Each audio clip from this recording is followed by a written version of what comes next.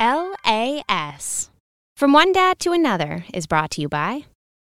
I'm Jason Alberti. And I'm Lindsay Prince. I am a dad of two boys, a comedy writer, and I love medieval literature. I'm the mom of two girls, a comedy writer, and I love TikTok. Hey, we've got a new podcast. And it's called What Do You Want to Talk About? We talk about everything from almond milk lattes to xenophobia. New episodes every Monday. You can find us on Apple Podcasts, Spotify, or wherever you get your podcasts. What Do You Want to Talk About is produced and distributed by the LAS Podcast Network in Cedar Rapids, Iowa. For more information, you can visit laspodcastnetwork.com. Hey, Lindsay, did I tell you the story about Skarphéðinn Njálsson when he was in Iceland and he was dying because he was under this log on fire and he pulls out this molar and he whips it into Thurl Thurlsson's eye? No, I don't understand most of what you just said. Oh, Jason, did I tell you that Billie Eilish got bangs? What's a Billie Eyelash?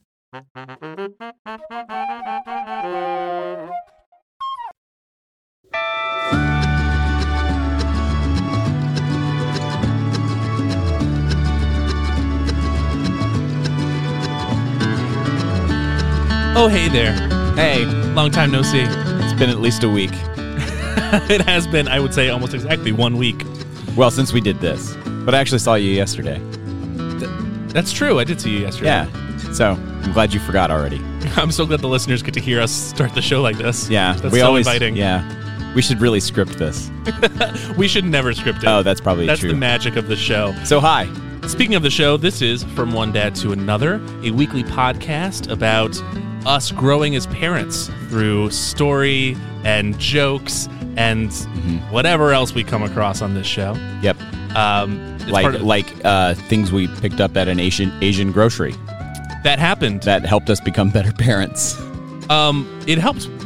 Okay, all joking aside, it legitimately did help me realize that I do have a poor relationship with food, and I don't want to pass that along to my stepson and my future child. That's awesome. Yeah. I learned that I don't care for mochi. Yeah, well, you're wrong on that one. I'm sorry. No, I mean, you love it. I could take it or leave it. I do love it. It's weird. I love it. Everyone should try it, and everyone should get outside their comfort zone every once in a while. Speaking of getting outside your comfort zone, let me try and steer this show back on track. Oh, we're doing a show. Oh, hey, this is From One Dad to Another. And it's every week, Apple Podcasts, Spotify, wherever you get your podcasts. And it's part of the LAS Podcast Network. For more on that, visit laspodcastnetwork.com. Tim, you and I are not alone in this recording booth. I know. It's so weird. I mean, it's good weird. But it's weird. I'm not used to it. Usually it's just the two of us. I know. We had a great first guest last week with Matt Russell. Yeah. But this week, as part of the LAS Podcast Network, it's LAS History Week, presented by the History Center, which is super exciting. And that means that on this show, we have a very special guest with us. Very special. It's Tara Templeman from the History Center. Hi, Tara. Hi. How are you? Doing well. Thank you so much for coming on the show. You, of course, are the curator and collections manager. Correct. For the I'm History not a Center. dad. And not a dad. You're not a dad, or she curates and collects stories about dads That's and true. moms That's and what it is. children and floods. Though you are not a parent, gestational or otherwise, at this point in your life, you have some incredible stories about previous historical parents from Linn County that you could share with us. And perhaps, Tim, you and I and our listeners may learn a little something about parenthood from those in the past. I'm thinking, because we were talking before the show, and there are some stories out there that are apparently really well known in Linn County, but I don't know anything about Linn County history, apparently, because I'm like, I don't know that story. So we're going to talk about that as well, because I'm looking forward to learning. I'm pretty excited to dive into these stories. Before we do, though, Tara, the History Center has been doing some incredible things, especially coming out of the pandemic. And, of course, History Center is partnering with us for LAS History Week. Super exciting. But you have some other things going on. Do you want to talk a little bit about what's happening when people listen to this coming weekend? Yeah, so this 4th of July weekend, we have two events. We have a root beer festival, and we also have a speakeasy lawn party, and they're both to help us promote and also help people to get excited about how they can engage with the history of Prohibition. So we have a new Prohibition exhibit at the museum. And so root beer was manufactured a great deal more during Prohibition when beer was not able to be manufactured or sold. So we are going to celebrate that with a family fun root beer fest on July 3rd, so people can come out and play some lawn games, drink some free root beer, have a good time with their family. And on July 2nd, we will have Elizabeth Von Presley and some other performers, some circus performers, and a really good time on that evening if people want to come out and have a speakeasy type party. Super cool, classic 20s style, speakeasy energy. Yes. Very, very cool. Do you have to like knock on a secret door to get in? Which actually raises the question, where are these events? Are they at the History Center? Yes, they are at the History Center. And in fact, this new exhibit that we have is the largest exhibit we've ever had at the History Center. So all of our indoor space is taken up by the exhibit, and our speakeasy party will be on the lawn. That's fantastic. So the History Center is located in what some people remember as the Turner Mortuary. We're at 800 2nd Avenue, Southeast.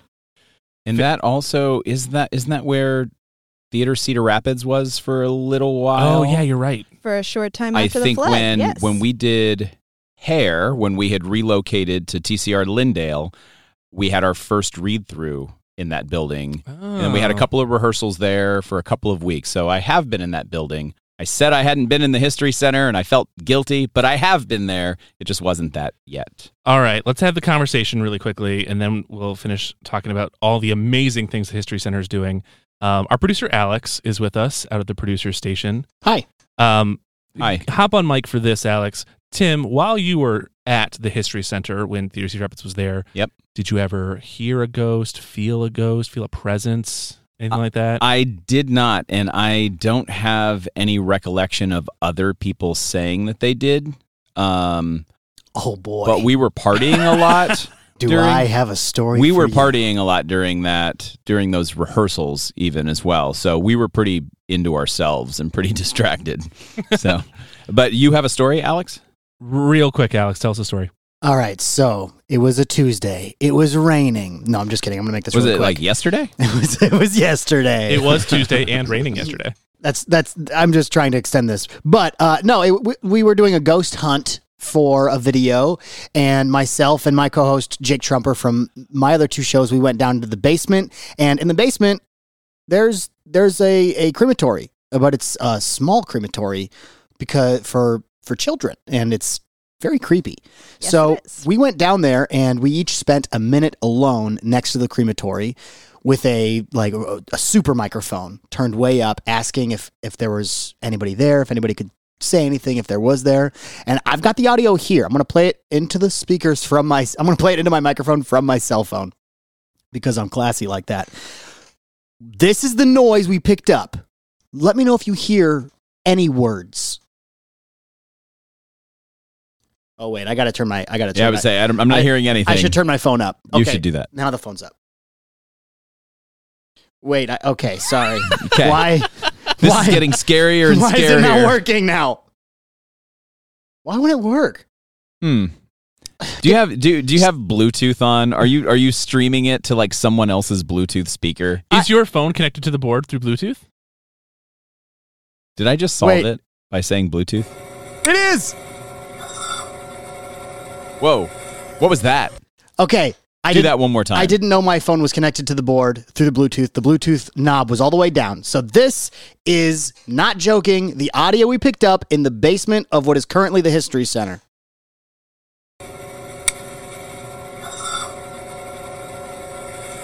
Thoughts? Am I crazy? Alex claims that he does not believe in ghosts, Right. but he 100% believes in ghosts. Well, I think after that recording, it sounds like he does. So this is it's just I don't want to go down this path, but then I had an experience here at TCR, and there's just all this weird stuff going on now, man. Yeah, we can't take too much more time on this, but I feel like it's interesting primarily because the History Center is a fascinating place. The History Center as an organization has a really fascinating history, and I really recommend that people go check it out. And while you're there, just maybe take a second and listen. That's right. See what you feel. Is there, And Tara, who's- is there a long history of ghosts in Lynn County?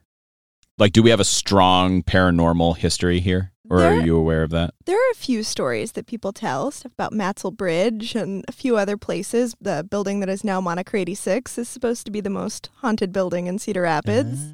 We need to have an episode where we go looking for ghosts. I feel a Halloween episode coming on. That sounds great. Perfect. That's awesome. Tara, we're going to call you when that comes around. Sounds great. You're going to tell us all the places to go.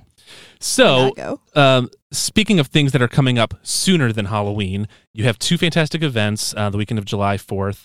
That's July 2nd and 3rd. You have the Speakeasy and the Root Beer Festival. Yes. If people are interested, where can they learn more about that? Do they need tickets? What does that look like? They are both ticketed events. And if you are participating in Freedom Fest and you have your button, you can get a discount on our Root Beer Festival. But you can purchase your tickets at historycenter.org. You can find all of the information about times and exactly what the lineups for those events will be there. Perfect. What kind of root beer are you going to have? Is it going to be like a root beer smorgasbord, or is it just one? We are partnering with 7G. So you went right to the beverage distribution masters, so they're going to bring you all the root beers. Absolutely. Fantastic. And if you want to hear more about root beers, you can listen to I definitely do. A great episode of One Word Stories, all coming out this week. So this is LAS History Week, presented by the History Center. And so, Tara, you're on a bunch of episodes of LAS podcasts this week. Jason Wright from the History Center is also going to be on a couple of episodes. So every single LAS podcast has an episode coming out this week that features the History Center in some capacity. So make sure you check it out. They're doing incredible things over there. And so I'm very grateful to you for coming on the show and chatting with us. But I'm ready to learn about parenthood from the parents of our pasts. Can you share with us some stories?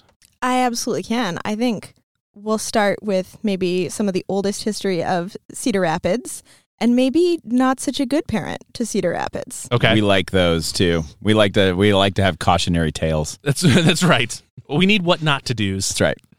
So Osgood Shepherd often is credited as being the first white settler in Cedar Rapids. Now, I would argue that that's not true. That there was a man named Wilbert Stone who was here first, and he had a log cabin when Osgood Shepherd rode into town and jumped his claim and made him move. And then he built a tavern in about 1837 or 1838, and he tried to take the claim of another man named Robert Ellis, but Robert was out chopping wood at the time, and he told Shepherd that he was going to chop his head off if he tried to take his land. So Shepherd rode away, and Ellis got to keep his land. That's what Wilbert Stone should have done, Absolutely. Like right at the very beginning. I feel like this story sounds too familiar, right? The person coming in, and you said this was a white man coming in. Yes. And right, just a white man coming in and taking stuff. There are lots and lots of examples of that to look back on. Right. Okay, interesting. So there's an argument there on whether he was a horse thief or whether he was just friends with a lot of horse thieves who stayed in his tavern. But either way, he didn't stick around for long. He was maybe not a good dad. He sold the land and he took off. He sold the land, stole a horse, and rode off out of town. So the horse thief thing, so he was a claim jumper. He did all that. He just came in and started taking land.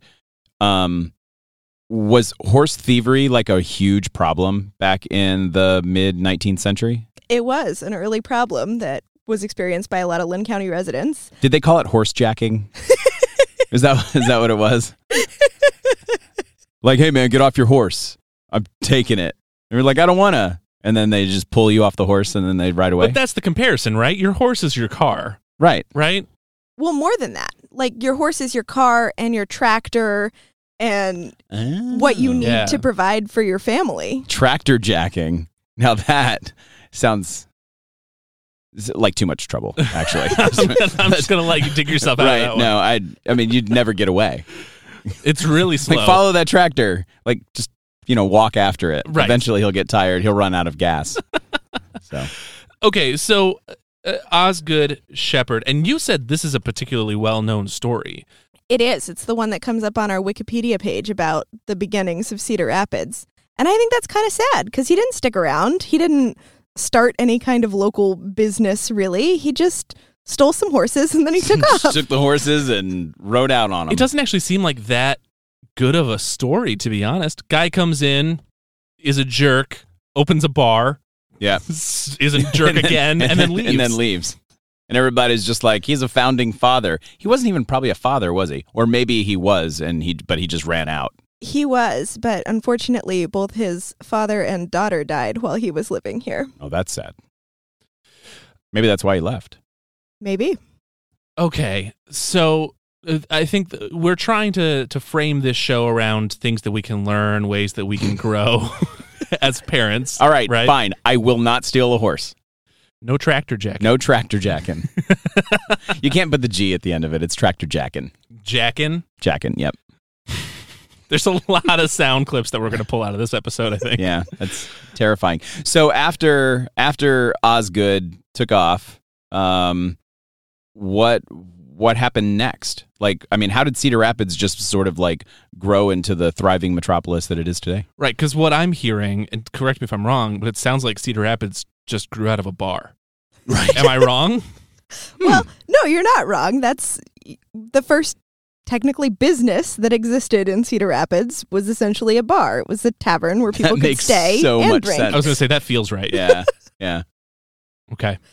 But after that, Osgood sold off the land in the area, and people had a vision for what Cedar Rapids could become. So I would say the good founding father of Cedar Rapids might be Judge George Green, who came here very early as well. And he had a vision of, we need railroads, we need to use the river for power, we need mills, and he really started to build up what Cedar Rapids could be. Did he start a business and then pass it along to a child? Did that happen? And I'm just throwing darts here. That feels like maybe it happened. Right. So the judge comes in, he starts up a bunch of mills and does some economic development. And then I so appreciate you throwing that segue to me. Yeah. And he's not one of the dads who started a business. Oh, so. man. Again, throwing darts and missing, apparently. But I would love to talk about some of those dads. Yeah, please do. Well, really quick before we get too far away. Yeah. So George Green, we refer to him as a founding father, and comes in with a vision. You said railroads? Yes. What else was on his list of accomplishments? Well, he was a lawyer, and he was part of the Iowa Supreme Court starting in 1847. So he was around making the decisions, but he was also the one responsible for compiling all of the court decisions in early Linn County history. And so he left a record of the things that he did, and he got to Cedar Rapids starting in 1851, and then contributed a lot to all the financial development of the city, and stuck around to see it through. That's good. He didn't just jump on his horse and leave. Yeah, let's not talk about this Osgood guy anymore. I'm not. All right, we're canceling Osgood. Osgood canceled. There we go. Good. Official. Osbad. Hashtag Osgood is canceled. Osbad. Osbad. I love that. So here's one thing I want to chat about really quickly, and then we'll get to some of these father-son relationships. Somebody like George Green comes in, has a vision, implements it. I'm feeling a little challenged in my life right now because I'm spending a lot of time building my business as a real estate agent, with a podcast network, with some marketing work that we're doing, and that's stuff that I'm very passionate about, and I think has a really important purpose in our community, can really benefit a lot of organizations and people. Our partnership with the History Center is a very exciting first step in that process. And so it's something I really believe in, but I have a family at home, and I have a wife that's having a baby in August, which is part of the reason why we started this show to begin with. So we could talk about that. And I'm struggling a little bit with the balancing all of that. And so I think about how people, as far back as, 1851, when Judge George Green comes to Cedar Rapids and implements all of these great changes and this big vision for this community, things that frankly are much bigger than what I do in my day-to-day. And how do you go about balancing life like that. I think it's just so interesting, and I sometimes wonder how people who do incredible things for their community manage to pull off that balance. Something to think about. They don't sit at home and watch Hulu all day long. I don't know that was an option for Judge George Green. Well, you don't know that. You weren't there. You're only 28, Logan. That's true. You don't know everything. That's true. But I mean, some people are just driven to do that kind of stuff, and I mean, you're one of those people who has all this drive to do stuff, and I sit at home and watch Hulu. But he wasn't alone in that effort. So Mr. Green came in, worked with a whole bunch of people to kind of get the city off the ground and start to harness the river and do all of those things. Yeah, he definitely had partners. I also think in order to set a good example or be a good parent, part of that is spending time on yourself and doing things that fulfill you and making sure that you're taking care of yourself so that you can take care of others. And so if you're getting a lot from the experience of going out in the community and doing all these other things, you bring that home as a fulfilled person, as a happy person, and that probably makes you a good parent. Sure. I think that's great insight. And it actually, I thought about this as you were speaking, but that really segues well into this idea of legacy, right? And wanting to create something that certainly you don't exclusively pass on from a father to a son anymore, hopefully, but creating something that can last and creating something that matters to your community in the long term because you believe in it. And I certainly hope that maybe that's something that we're doing right here at this table. Does that help segue you into some interesting stories about other historical figures in our community? Yeah, so I brought kind of a list of different fathers who have started businesses and handed them off to sons who have then run away with the business and done fantastic things that the father maybe couldn't have anticipated when they planted the seed, but the sons were willing to take up their father's effort and run with it. I'm excited to talk about that. I'm glad it segued so well. Now I'm going to cut it off at the knees and tell you we need to take a mid-roll break. Because our second half of the show, I think it'll flow really well if we talk about these stories in the back half of the show. I'm excited. And then we can really apply, maybe what we've learned, what's one takeaway that we can take into our lives and our roles as parents. And maybe you, dear listener, can think about what you can take away as well. So stick with us. We're here with Tara from the History Center talking about historical figures in our community and what we might learn from them. Make sure you go and support the History Center. Check out their events this coming weekend, July 2nd and 3rd, Speakeasy and the Root Beer Festival, which sounds awesome. And I'm excited about that. Yeah, and make sure you stick with us because we got a whole another second half of the show. I really like root beer. I know you do. Yeah. I know you do. Big fan. Cool. Stick with us. We'll be back in a From moment. One Dad to Another is brought to you by... Hey, I'm Jake Trumper. And I'm Alex Schulte. And together, we're Historically Inaccurate. And you can learn history with us because I'm kind of an expert. I'm not sure if expert's the word I would use. No, I'm ready to teach people history because, ask me to name every president. But I know you can't. No, just ask me. I don't want to hear you do that again. John Adams, Thomas Jefferson, James Madison, James Monroe, John Quincy Adams, Andrew Jackson. So we're a brand new podcast distributed by the LAS Podcast Network in Cedar Rapids, Iowa. New episodes every Monday on Apple Podcasts, Spotify, and wherever else you can find your podcasts. Jake, are you still going? Chester A. Arthur, Grover Jake, Cleveland, Benjamin Harrison, William fast forward to McKinley, the end. Theodore Roosevelt. We are literally Donald running Trump, out of time. Did you literally forget the president who is right now, Joe Biden? Joe Biden! I did it. I was in my groove. Come there. and learn with us, everybody. Oh, it's still kind of me. I'm kind of doing. You most couldn't even remember Joe Biden's name. I'm doing most of the teaching. It's mostly you. Thank you. LAS. Hey, I'm Logan Adam Schultz, licensed realtor, and this is the Corridor Real Estate Podcast, Eastern Iowa's premier show for all things buying, selling, and investing as it relates to real estate. Every Thursday, we'll be talking with industry professionals, breaking down the data, and giving you the info you need to succeed in Iowa's real estate market. I, along with my trusty producer Alex, That's me, will be covering everything you need to know so that anyone can become a Corridor real estate expert. New episodes of the Corridor Real Estate Podcast are published every Thursday on Apple Podcasts, Spotify, or wherever you get your podcasts. I am a licensed realtor in the state of Iowa with Coldwell Banker Hedges Realty, operating out of Cedar Rapids, Iowa. For more on me and to get in touch, visit lasrealtor.com. The Corridor Real Estate Podcast is produced and distributed by the LAS Podcast Network, also in Cedar Rapids. For more information, visit laspodcastnetwork.com. Welcome on back to From One Dad to Another. Thanks. I'm sitting across from you, Tim. I'm sitting across from you, Logan. Look at us sitting across from each other. I know. Oh, it's great. But we're not alone. We are not alone, and that makes it even better. We're here with Tara Templeman, the curator and collections manager from the History Center. I got the title right. Yes, you did. Didn't even have to look at the business card.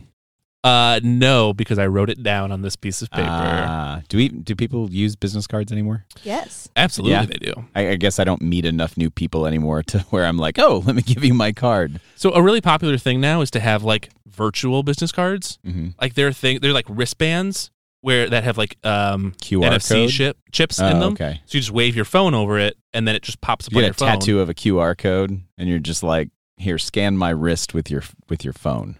I almost guarantee someone's done that. Probably. I guarantee that's a thing. Yeah, but then it like links you to like the menu of Parlor City or something like that. I don't know. You could change it over time. You could be whatever's interesting to you right now. That sounds painful. Here's the next episode of Loki. It's going to change on my wrist. The tattoo. Sure.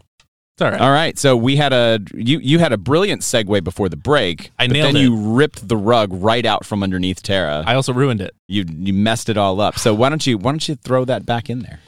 So I can't recreate it now. It's too hard. But here's what we were talking about. I was thinking about how to balance creating a thing and being involved in your community, and also being there for your family and being an engaged parent. And you brought to us, to the table today, some stories about historical parents and historical fathers and business owners and entrepreneurs who passed those things along to their children. And I thought that was kind of an interesting thing to lead into, that idea of legacy. Yeah. I thought we would start with Armstrong's department store. Which we are so close to, by the way. Oh, isn't that where the food court is? Yeah, like 2 blocks up. Yeah, right? I haven't been downtown a whole lot, and I recently found out there's a food court downtown from Logan, actually. Which, is Osgood still in there to tie it all together? Maybe. There was a restaurant called Osgood's, and it was in there. I don't know if it still is. I'll have to look it up. But just to tie everything together on the show. It's probably on purpose.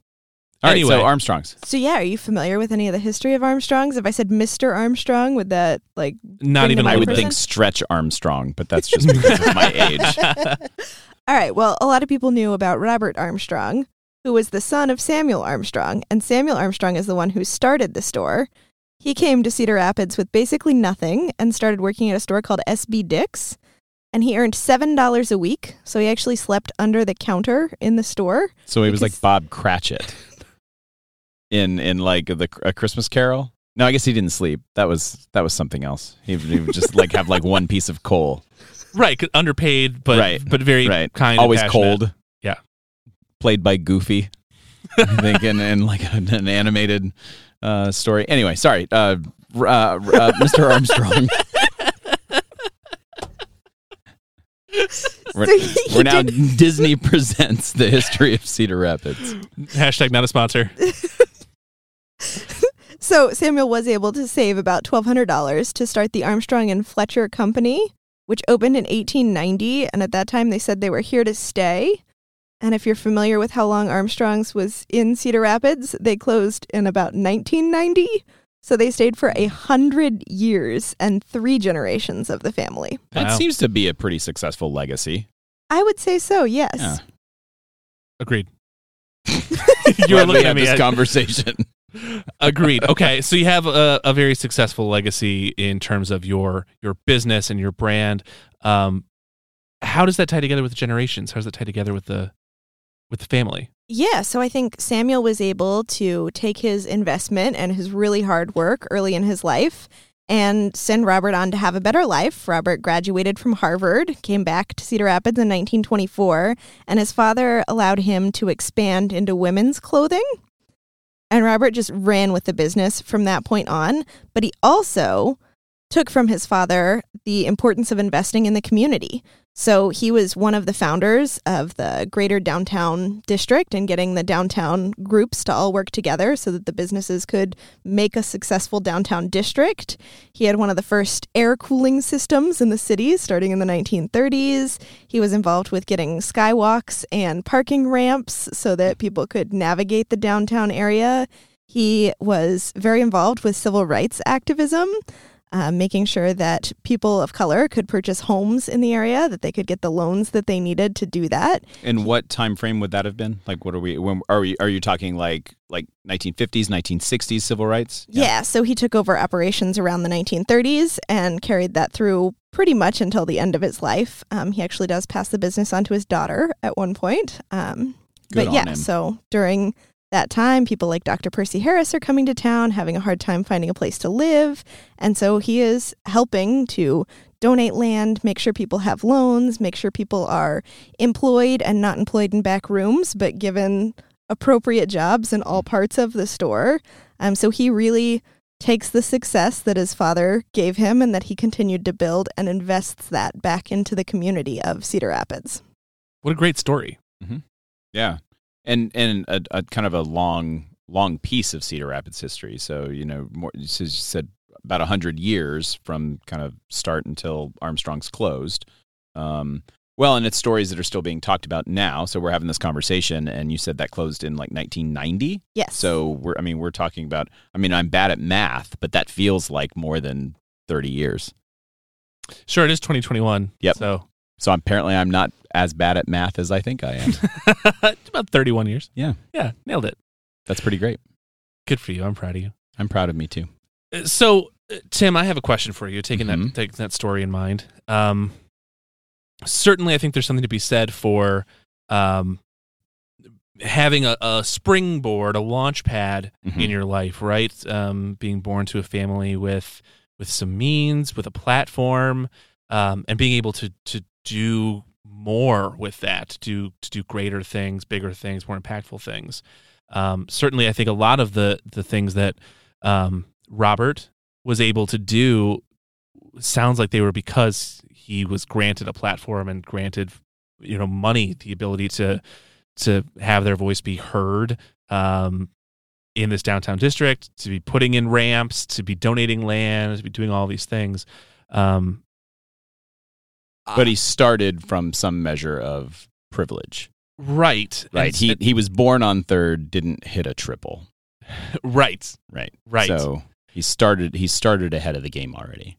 And so then I wanted to talk to you about that a little bit, because I think, one thing I'm trying to figure out is, to what degree of success am I able to springboard my children with?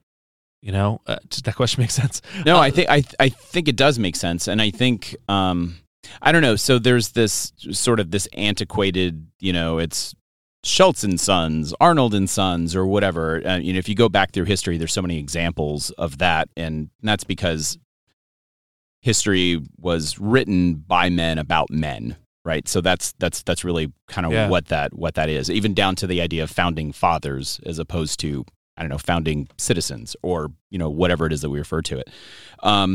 So what do we do with that as we're thinking about what can we pass along to our children? And in this day and age, it's not that. It's not that we have to beat out everybody else so that we can own all the things and then pass that along to our children. We have to start thinking about it differently, and that's been true for a really long time. But if we're thinking about what we want to pass along to our children, it's not so much about like passing along land or a business or a thing.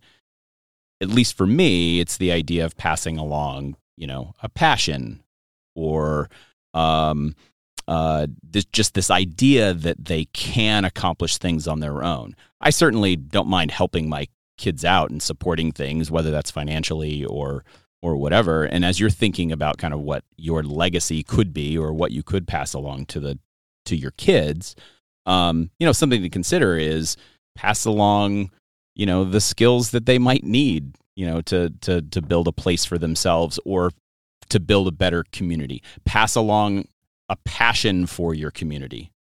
so that's what they take from that as well, so that they want to give back in the same way. So I think that idea of like building an empire that you then turn over to the next person is a really, really kind of an ancient thing that doesn't really have a good place in modern society, at least from my perspective. So sure, and certainly I think that those things are fundamental to the development and raising of children, right?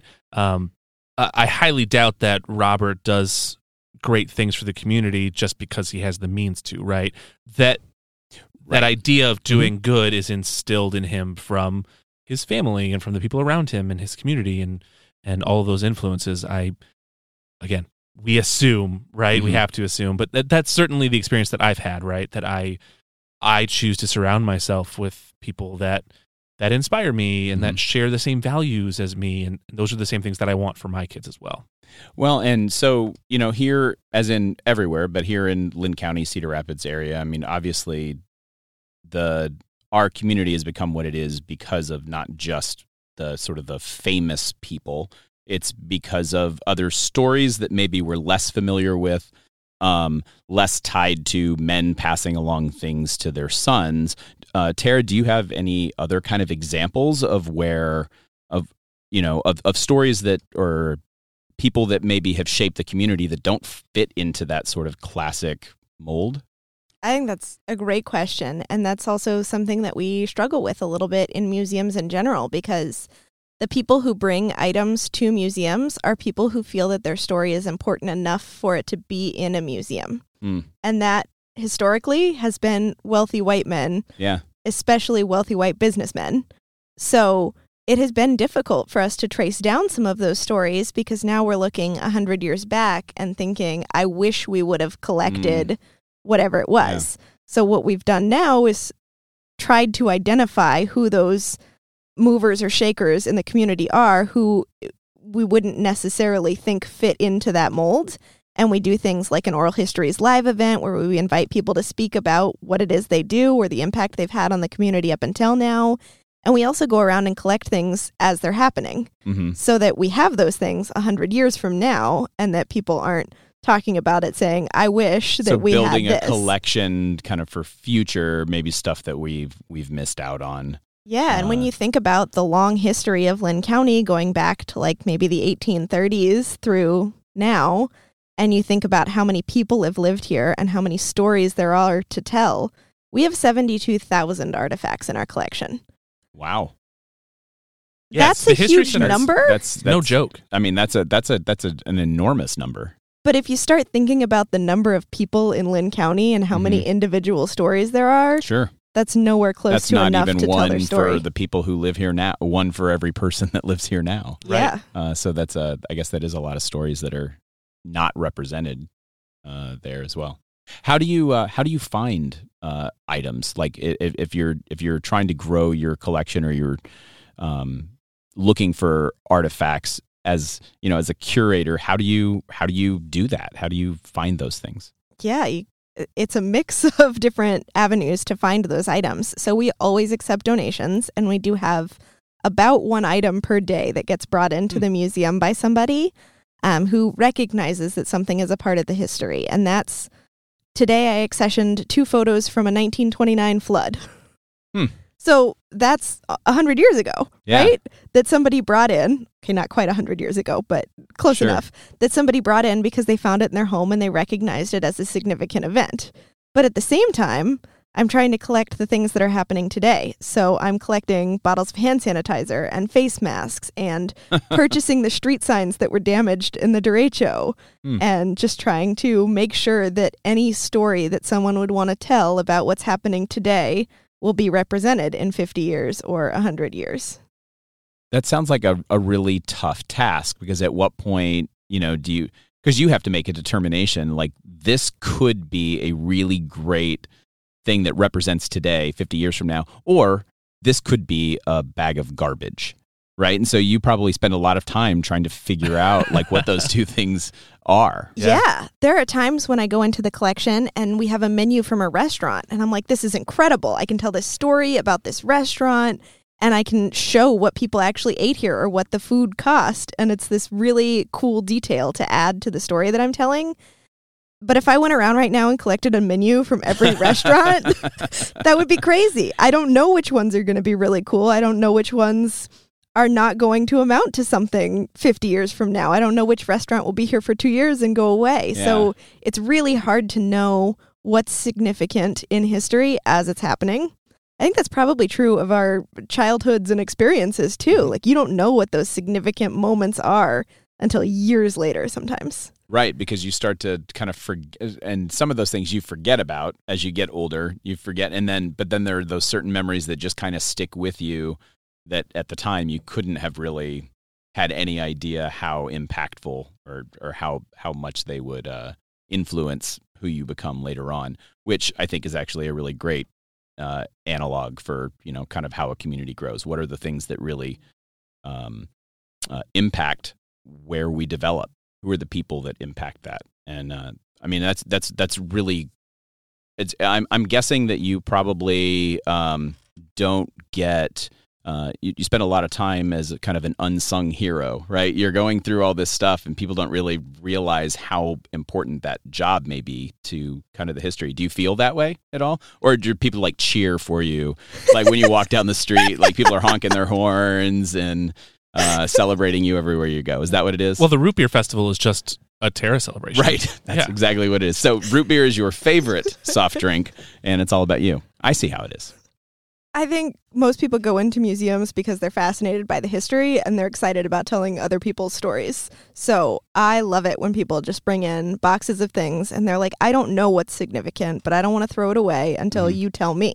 So then we can go through and pick out those items that are significant, and we can make those decisions together, and I can get the full story from them because the family member is always going to know more than I do. And then I can go back and double check that in our newspaper archives. I can do all of the technical work afterwards. But having that experience of getting to tell someone's story, and it's often after the person is gone. So the family member is bringing items in, and we get to sit together and pick out the significant parts of this person's life that we would use in an exhibit to tell their story. I mean, what job could be better than that? Well, and that's probably actually, I would imagine that's a really kind of a special process, because for you to be able to kind of share in that with people who are exploring their own family histories in a way that they might not, they might see this box of things and think, oh, that's really, really neat.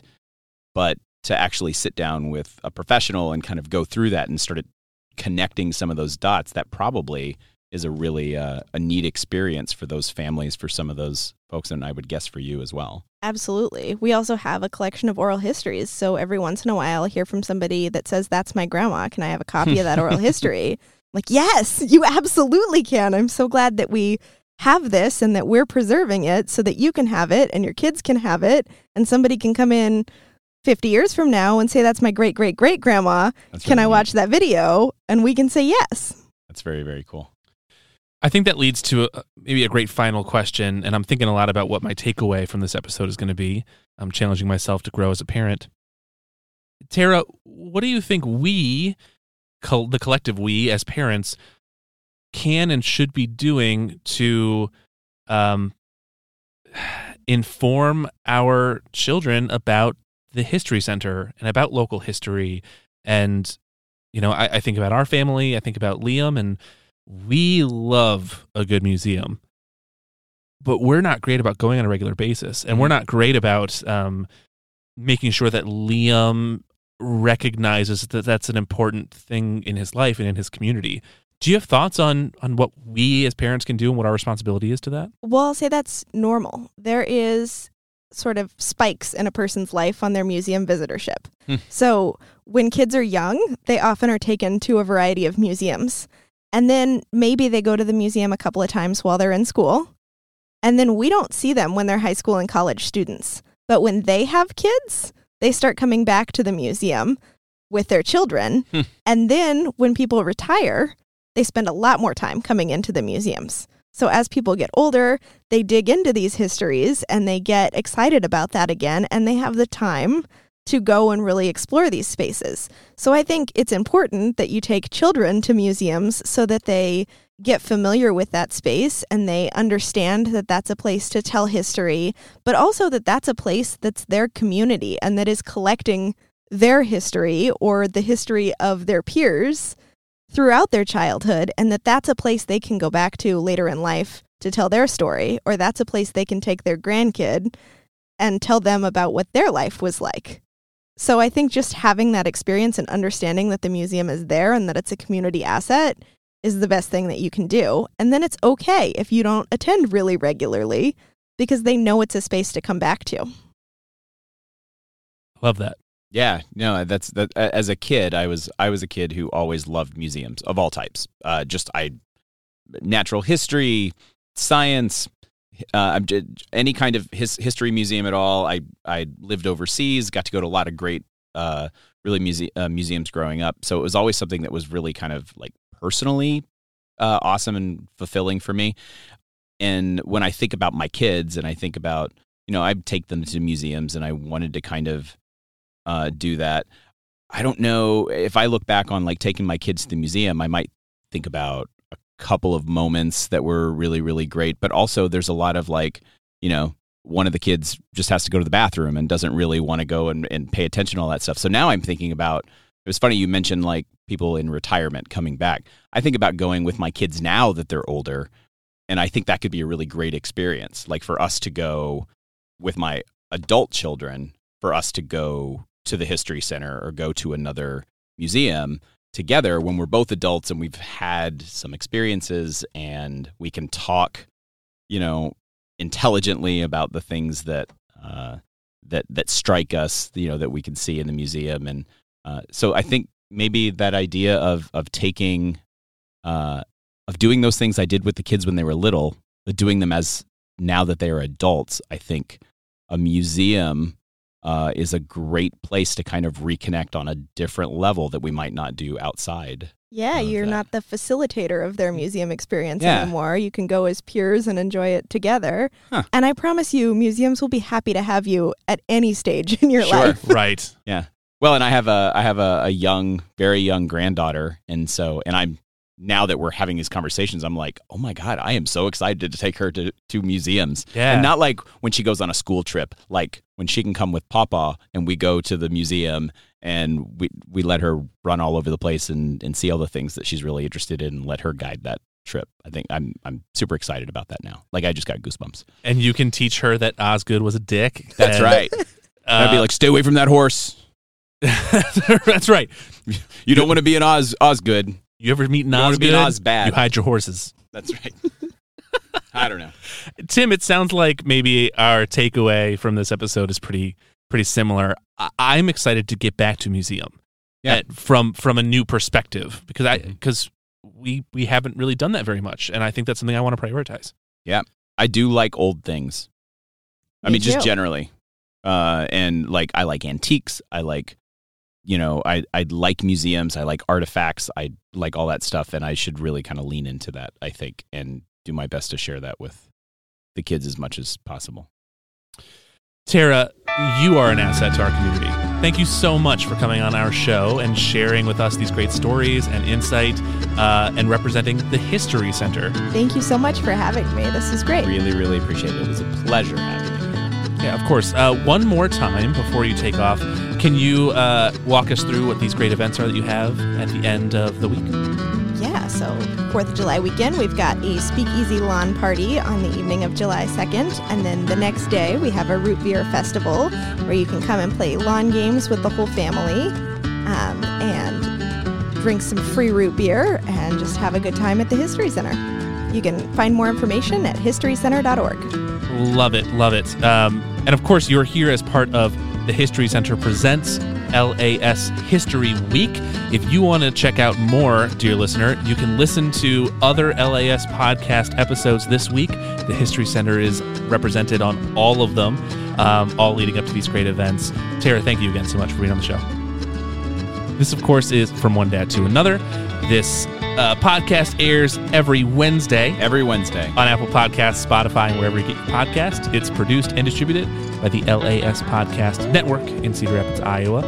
For more, visit laspodcastnetwork.com. And by the way, while you're here, if you like the show, if you want to support it, go over to patreon.com/laspodcastnetwork, where you can send us a few dollars, get some bonus stuff from this show and other shows.